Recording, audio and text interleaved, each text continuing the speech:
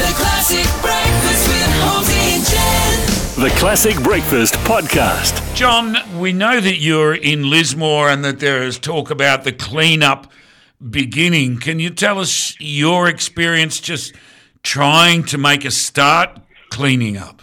Yes, look, from the floods early Sunday morning, midnight to 3 a.m, which the water started to breach, and by 6 a.m. the residents were waking up to water in their houses. So from day one, we've been operating donations and also passing out clothes and food, because the centre of town was completely swamped right through to Lismore Square, and then the effects of the flooding has the surrounding areas where you've seen 4 people that have passed away, and our deepest condolences there to the families. And East Lismore, where the houses, because the stormwater drains were overflowing and it rose to about at least 1.5 meters into some of the houses and more.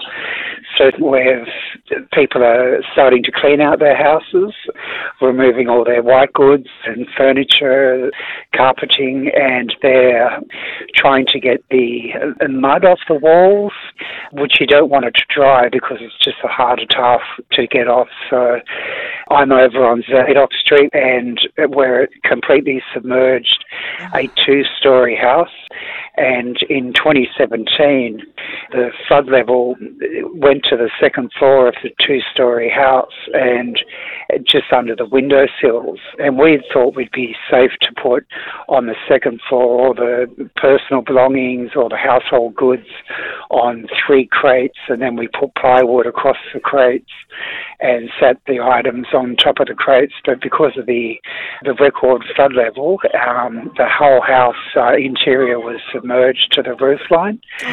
So it's heartbreaking to see, and with the residents, who were then putting things in their attic and also taking refuge in their attics because of the houses were completely submerged to roof line.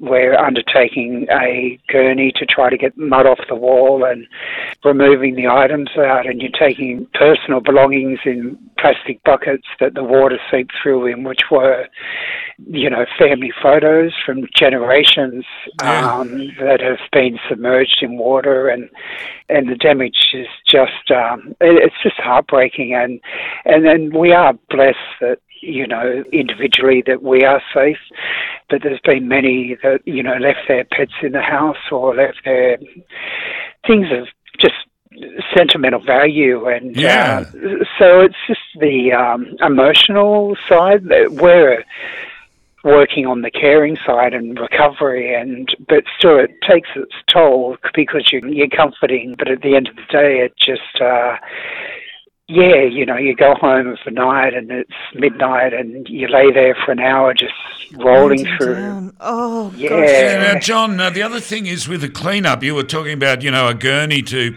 spray the mud, but you've got to get fuel for that. Last night I did the rounds through Bar, which were on the flat level of where all the floods hit.